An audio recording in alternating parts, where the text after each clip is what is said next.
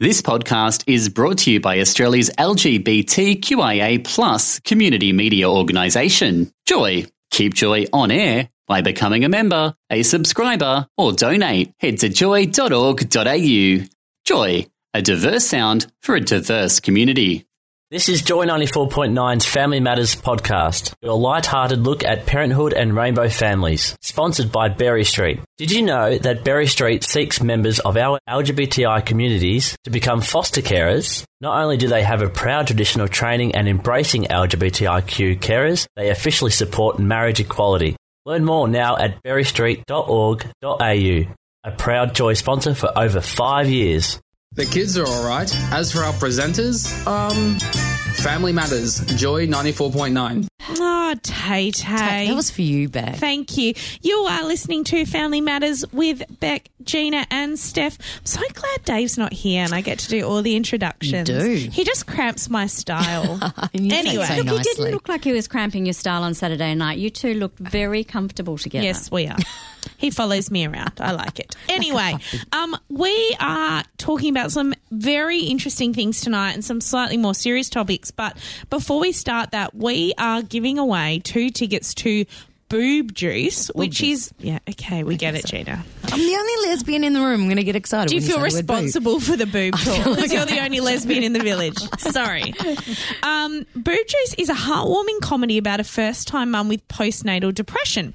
And I want to hear your awkward parents group stories, or if you'd like to go with Gina's idea for the competition, which is your favourite Boob Juice flavour. So, look, do with that what you will. Family Matters. Message in 0427 Joy 949 or on air at joy.org.au. That's the thing. And don't forget your member number as well. But coming round to something a little bit more sensible, ladies, we have a guest in the studio. Yes, the grown-up here. We have a guest in the studio with us tonight. Julie Mounter is a general psychologist. Her main area of interest is working with men and women with perinatal depression and anxiety. She's passionate about spreading the message that dads matter too. In fact, her master's research project investigated the prevalence, current services and the treatments based on evidence that have been shown to help men with perinatal depression and anxiety in Australia. Welcome to the studio, Julie. Welcome, Thank you Julie. very much. It's great to be here. Yeah. And yes, your husband is gorgeous. Oh, he's very hot. Yes, I know. Before we do get into the questions, we do remind our listeners, yes, this is a serious and upsetting topic, and you can always reach out to Lifeline on 13 11 14, Beyond Blue on 1300 22 46 36. And there are so many, everything from switchboards. So we will keep reminding our listeners of those numbers throughout the night. So, Julie, I have a very basic question to begin with, because today, in doing a little bit of research, I came across a term that I hadn't seen before, and it's been a while since I've had kids. So in the past, I've heard certainly about postnatal anxiety and depression and antenatal anxiety and depression, but I hadn't heard about perinatal anxiety and depression. Can you perhaps, for the listeners, because we are going to sort of use these terms during our conversation tonight, perhaps explain the difference between the three? Yeah, for sure. So it's become apparent with the research that we often used to think about postnatal depression and anxiety, and that's probably the thing that that's the one we're most common with. Common. Most people have heard of that term.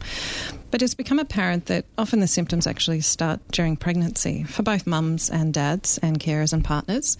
And so the term perinatal encompasses all of that. So it encompasses the time during the pregnancy and then roughly the first year after the birth or after the birth of the baby or the baby's joined the family. So that's the term. And antenatal is a term that we don't use so much, so we just have the perinatal around there. Antenatal is before the birth and postnatal is after. So perinatal encompasses it all. All encompassing. So with that 12-month period of diagnosis sort of after the baby's born, how long can someone expect to have perinatal depression for? I mean, is there a time frame around it? Does it magically disappear, or does it, is that about treatment or? That's a really good question, and it's got a number of answers. So the first answer would be the sooner somebody seeks help, the shorter the period of depression and anxiety would last. It also depends on the severity as well. So somebody with quite severe perinatal depression and anxiety may have a longer episode of it. I don't think I could give you an exact cut-off date from when it would stop. It's multifactorial depending on... But it doesn't magically disappear, let's say, because a mother stops breastfeeding or a father returns to work, or there's no sort of... No. It is... We are hearing, and that's it, like you, Steph, we did some research, and there are old wives' tales of what cures, all these things, a good sleep or, a good holiday or, all these kind of things. And actually I was mentioning to Julie off air, I had somebody heard what we were talking about tonight, and I mentioned dads. And he's like... It's got nothing to do with it. This was a guy saying to me, it's got nothing to do with dads, because dads don't have the baby and they don't go through that hormonal change. So this is something, and you quickly mentioned it when you mentioned the definition. This is something that isn't just about the birth mother, is it? No, not at all. It's absolutely about the dads and the carers and the non-birth mothers. If you just take a step back and look at this event in someone's life, it's a massive change. So regardless of the family makeup, we've got a ginormous change. So the house tends to go from either 1 to 2, if it's a single parent, or 2 to 3. So there's a big change. You tend to go from 2 wages down to 1, so there's financial issues around that. There's sleep deprivation, and you can take anyone and deprive them of sleep, and they're not going to feel great. And that's, I think, something we were talking about before, deciding between am I tired or am I depressed? And we can talk about that later. But masses of changes, physical changes, family dynamic changes. In same-sex couples, there's... gender roles around that we have to negotiate. There's a whole host of things. It's a massive change. And just generally as psychologists, that's often the time when we meet people, is when they're going through a time of uncertainty or a time of change. And so just broadly looking at the event, it's pretty big. What advice would you give to people around preparing for that kind of change? Because it's something that we just stumble into, isn't it? I mean, do you see people before a baby's born and talk about expectations and how to gear up for that change? Yeah, you've brought up a couple of really important points, actually. That's why she's here. Expectations is a really important point. I'm starting to see more people in the pregnancy phase who perhaps are becoming more aware of what some of the complications might be, and come and seek help prior. Can people prepare for this change, or is it just something that you have to roll with? Yeah. I mean, can you? And what can they do if you can? How can you prepare for that sort of a change? There's definitely ways that you can prepare. So if you know that. It's kind of going into risk factors a little bit. If you know that you've had a prior history of mental health concerns, one thing that we suggest people do from a psychological perspective is get your supports in place already. So you might actually you might go and meet a therapist prior, have that conversation where, look, I'm a bit concerned that this might be something that's going to happen. And then you're not having to meet someone more in a crisis event when you're feeling really awful. You've already gotten that out of the way. Being really clear around having good supports around. So really trying to mine those friends and family that are around you that can come and help. One of the things that we know is a really protective factor for new parents is time for self. It's a really great Australian study. It's about 1,500 participants, and they looked at the link between new mum's time for self and their mental health outcomes. Is there any such thing? Sorry, we've spoken to a lot of new mums. Time for self, there is no such thing. Yeah, is there a shower? Maybe. Well, this is the vital thing. This is the vital thing. We need to carve out this space where either the baby goes away or mum goes away or the parent goes away, and they do something for themselves.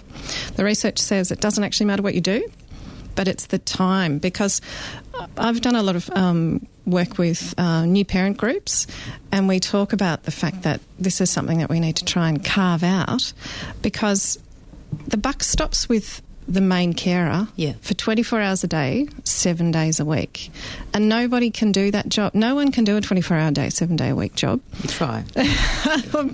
And that's getting back to your expectations. People expect that we should just be able to do it. We should just be able to power through. And there's lots of expectations there. And often it's talking to people about those expectations and perhaps readjusting them to something that's a bit more realistic, and getting around a lot of guilt. A lot of people have guilt for asking, or have guilt around asking for help. we talk about that sort of thing quite a bit. We are going to continue talking about this topic, and I'd really like to sort of, and you almost touched on it there, some of the warning symptoms that people can be looking out for themselves.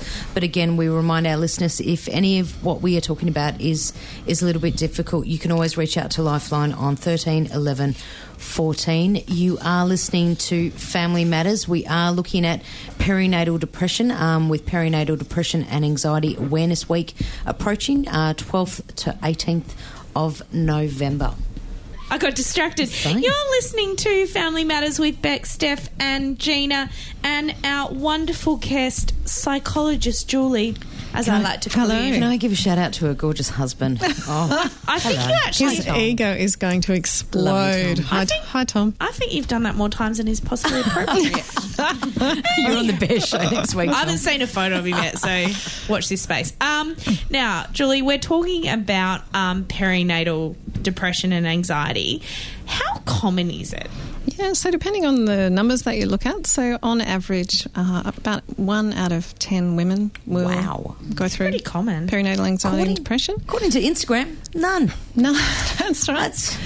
And if you look at dads, again, depending on the research, anywhere between 1 in 10 and 1 in 20. So dads matter too. Wow. And it's more of the conversation around dads as well.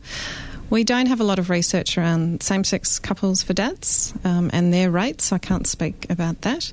But certainly there's an increased rate in same-sex lesbian couples. And when we talk about risk factors, that'll become apparent. What sort of things should people be alert to, whether that is the woman that's had the baby themselves or their partner or friends? What sort of signs are there that maybe there's something they need to get some help for? Or Sure. So one would be panic attacks. So if somebody has an overwhelming feeling of panic and terror, persistent generalised worries or fears about the well-being of themselves or the safety of their baby. So it's one element of saying, I'm worried about my baby and I'm worried if it's too hot or too cold, or might be getting sunburnt, so we're going to keep them covered. But if it's a really persistent, never-ending, constant worry, we just can't switch it off, then that would be a concern to go and talk to somebody. Oh my God, every Greek mother out there. Sorry. If somebody starts to have obsessive or compulsive thoughts, so thoughts that are bit different to what they've been having before. Really abrupt mood swings is another sign.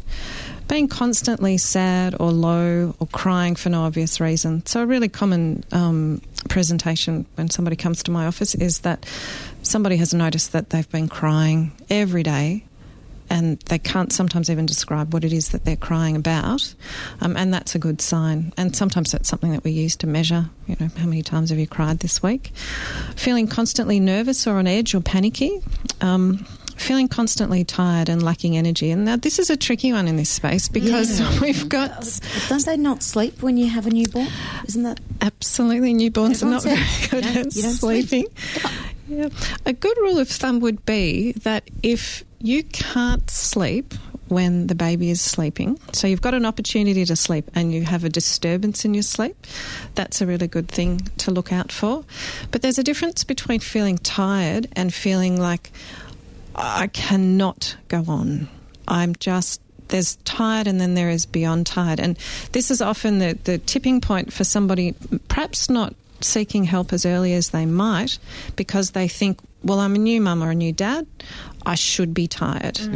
And so I'd encourage you to talk to your maternal health nurse or your GP or someone and just to discern whether it's normal tired or, we're concerned. Yep. Jules, risk factors. Oh, yeah. So what? Yeah. Can we go through the risk factors? We sure can. There's many more signs. There's more signs. Keep going the signs. Wait, there's more. Actually, let's go the signs first and then let's look at the risk factors. Great idea. So having little or no interest in all the normal things that you like. So... Again, how hard is it to tell when you're a new parent? There is no normal things. I think food would be a big one. If you go off your food as a parent, there's generally something wrong. I think that's a pretty good one. Dumplings, always. So sometimes we ask that question, are you enjoying things? Is there anything that you enjoy at the moment? And you'll see somebody sort of go... they'll look and they'll search, and there's nothing that's giving them joy, and they'll sometimes feel like they have to say that their baby is giving them joy because we're programmed to, we have to say positive things about the child. And when somebody's suffering from perinatal anxiety or depression, that can be an overwhelming feeling that just nothing is fun, nothing is exciting, nothing is interesting. Loss of interest in intimacy. Now, we're not talking sex straight after the baby is born, but sort of recoiling from normal intimate relations, so cuddles and kisses and just arm around the shoulder, if that's sort of recoiling from that. Withdrawing from family and friends, because very often people don't want to talk about this. We don't want to say that this is, it's not going so well. Getting really annoyed and really irritated and frustrated very quickly. That's out of your normal. Feeling very angry. Depression can often masquerade as anger sometimes. Now, this is another tricky one, the next one, difficulty in focusing and concentrating. Again, sleep deprivation for new parents. And suddenly you've gone from just looking after yourself, potentially, to suddenly having, great responsibility for this little person. And so, again, it takes some nuanced questioning around somebody's concentration and their decision-making if they're having trouble making decisions. Sometimes taking risky behaviours, so it might be alcohol, drugs, other types of risky behaviour.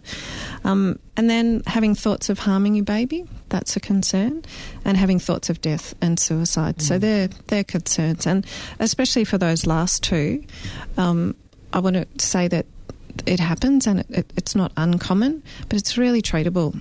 We can help with that. And so often people are very scared to talk about that sort of thing, but absolutely that's a really good warning sign to say, I need a bit of a hand here. And again, I'm going to hand out the number for our friends at Lifeline on 13 11 14. If you need support, don't ever be afraid to reach out and call for it.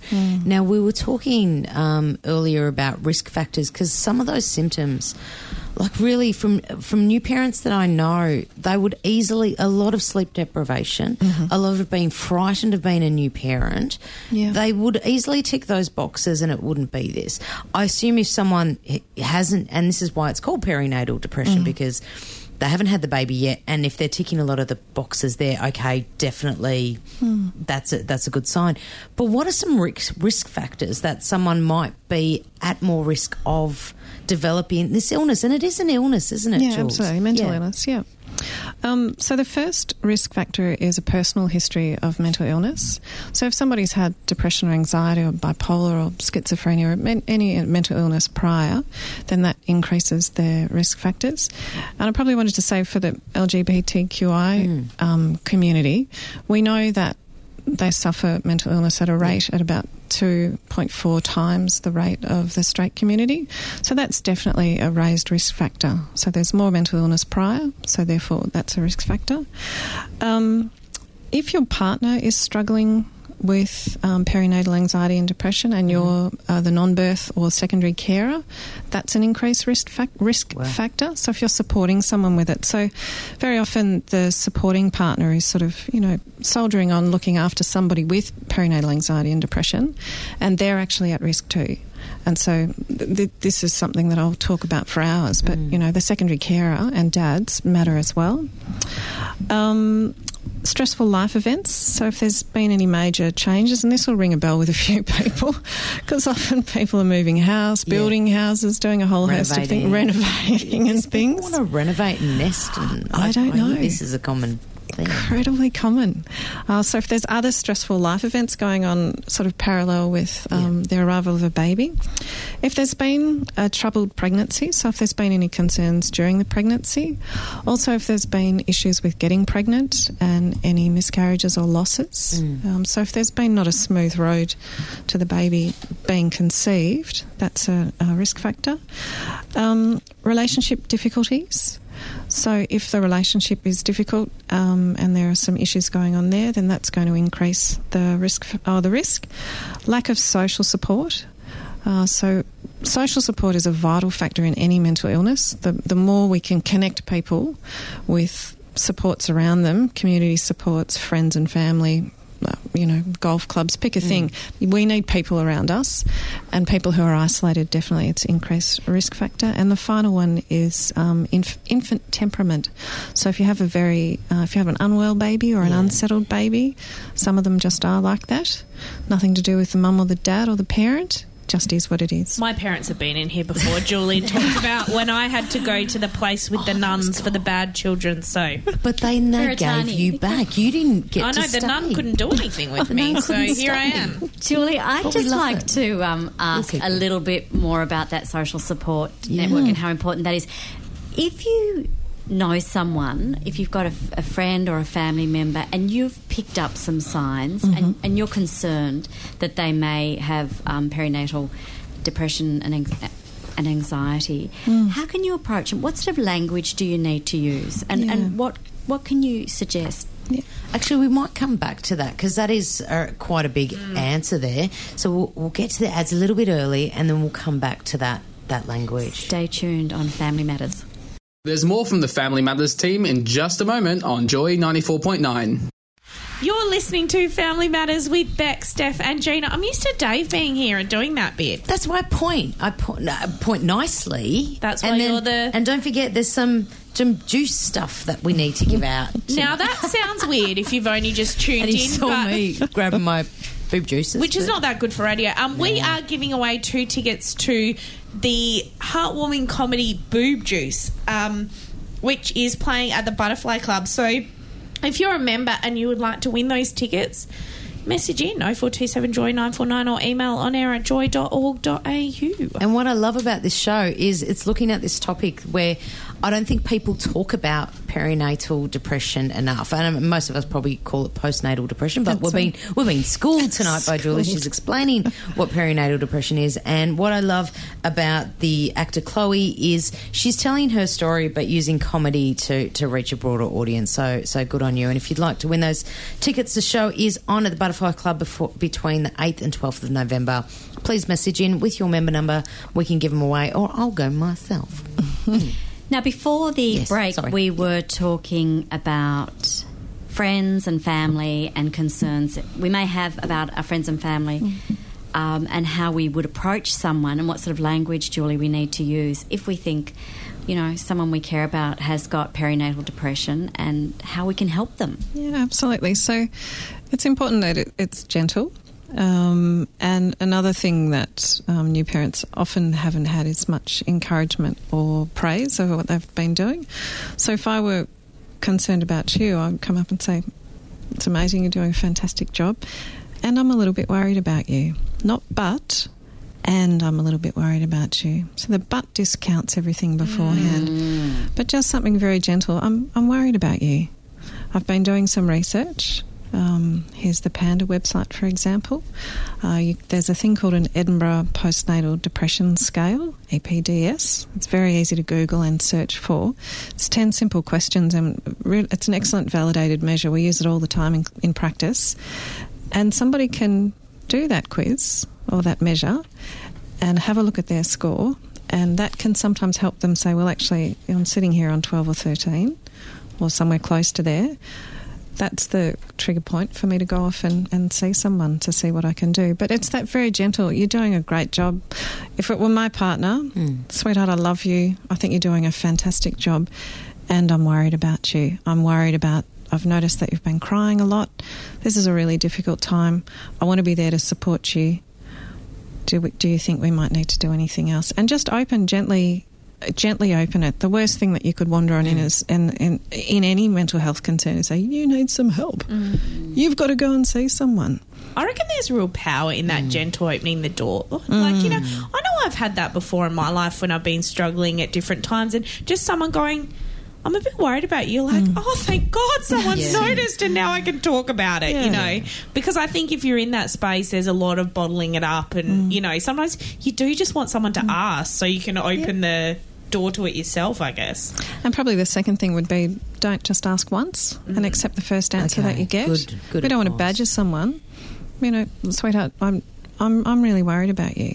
I've noticed these things that are different. Sometimes people they're right in it, they're in the muck and the mire, and they haven't actually noticed that they haven't smiled for 2 weeks, for example. They haven't noticed that they haven't laughed for 2 weeks, It's just those very, across the board, that gentle manner of asking would be the way. Jules, we've talked about kind of symptoms, we've talked about risk factors and how to reach out to people, but what I loved, what we talked about earlier, is this is treatable. This is an illness and people can actually get help for this. So amongst all this language, what is it that people can do to get help for this illness? Yeah, so there's a number of ways that you can get help, and there's also a number of things that you can do practically. So if we start with the help, a great place to start is with your GP or with your maternal health nurse to discuss with them. And of course there's a factor, GPs can then put in a mental health plan, can't That's they? right, yeah, absolutely, mental health care plan. And depending on where you're referred, the services may be bulk billed. From a psychological perspective, obviously I'd recommend seeing a psychologist.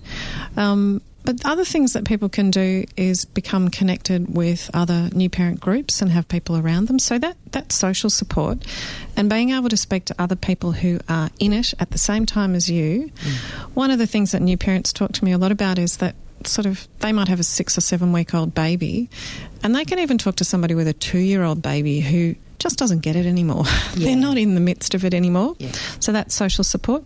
So to summarise, there's psychological help, there's medication, which we would have a GP and or a psychiatrist involved with that, and counselling.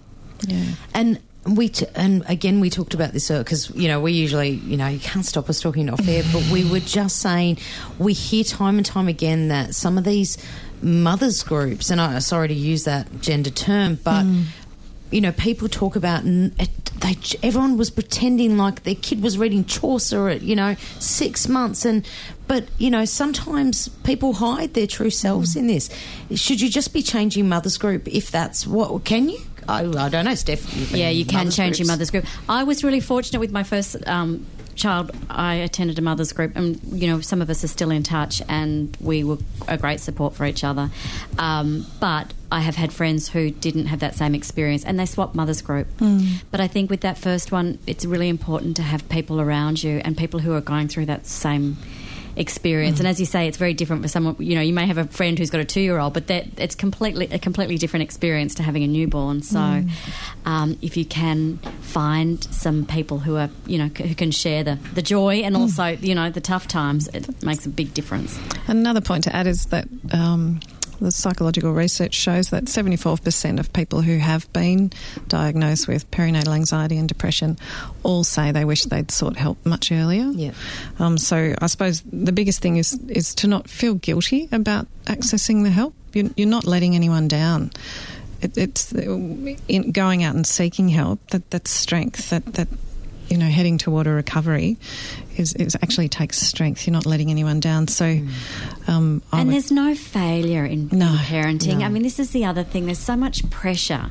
When you are a new mum, I found that, and I just think that there's no failure. Look, there's a few times I think I could call my parents up on some bad decisions they made for me. I know, but when you're a new mum, they brought a mayor instead of a doctor when I busted mum, I call that up for. But I doubt it was depression. I doubt, no, they got that one wrong. But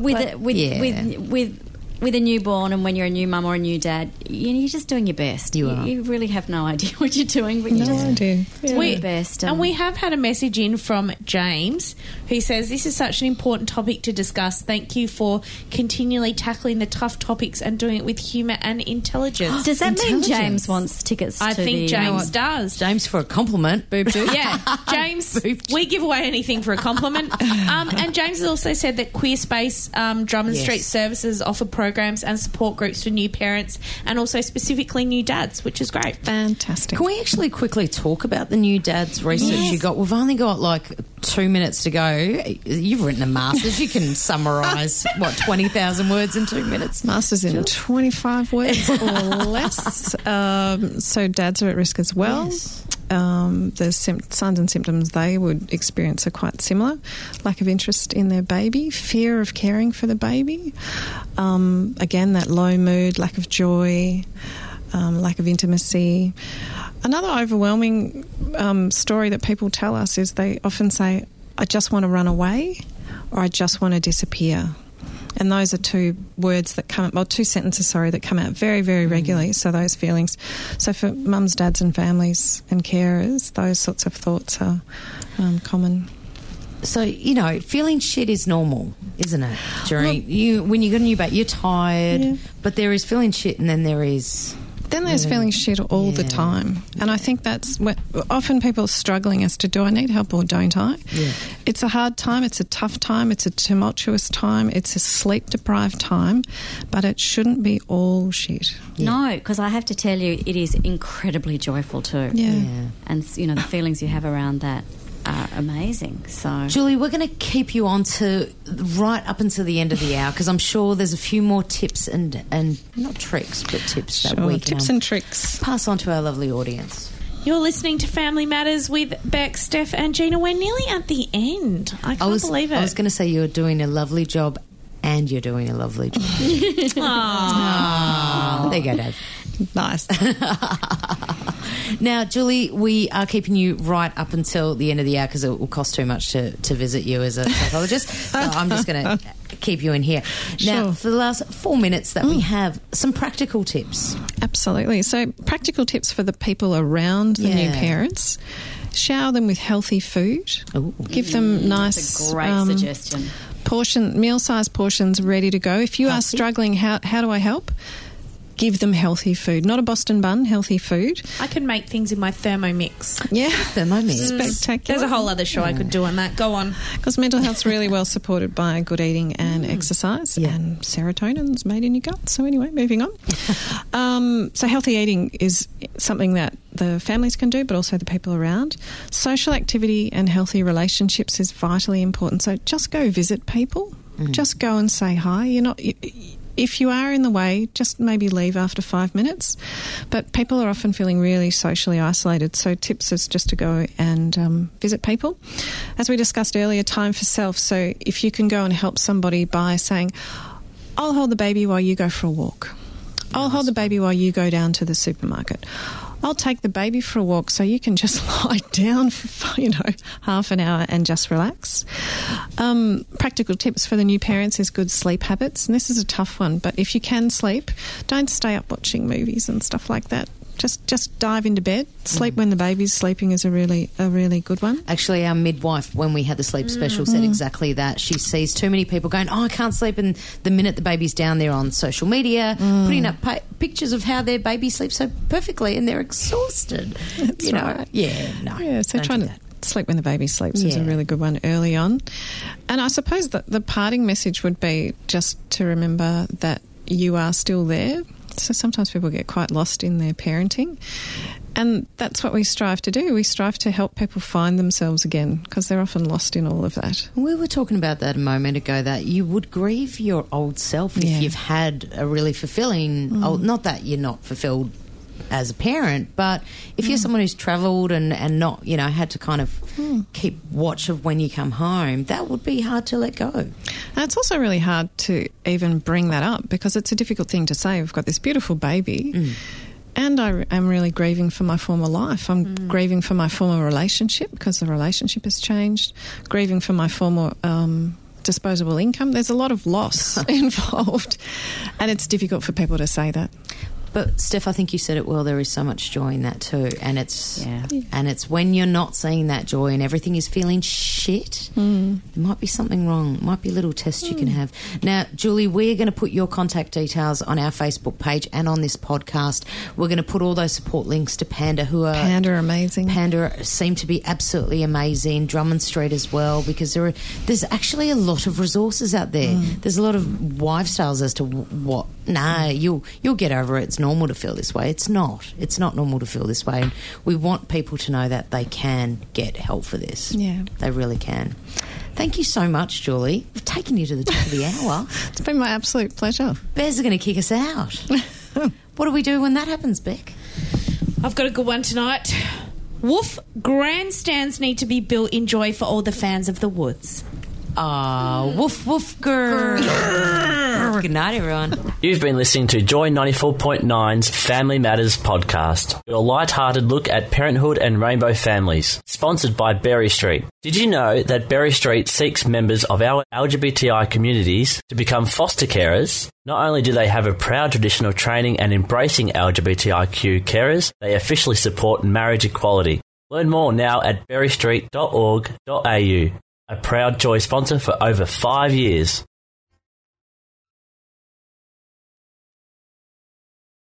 Thanks for listening to another Joy podcast brought to you by Australia's LGBTQIA+ community media organisation, Joy. Help us keep Joy on air. Head to joy.org.au. Joy, a diverse sound for a diverse community.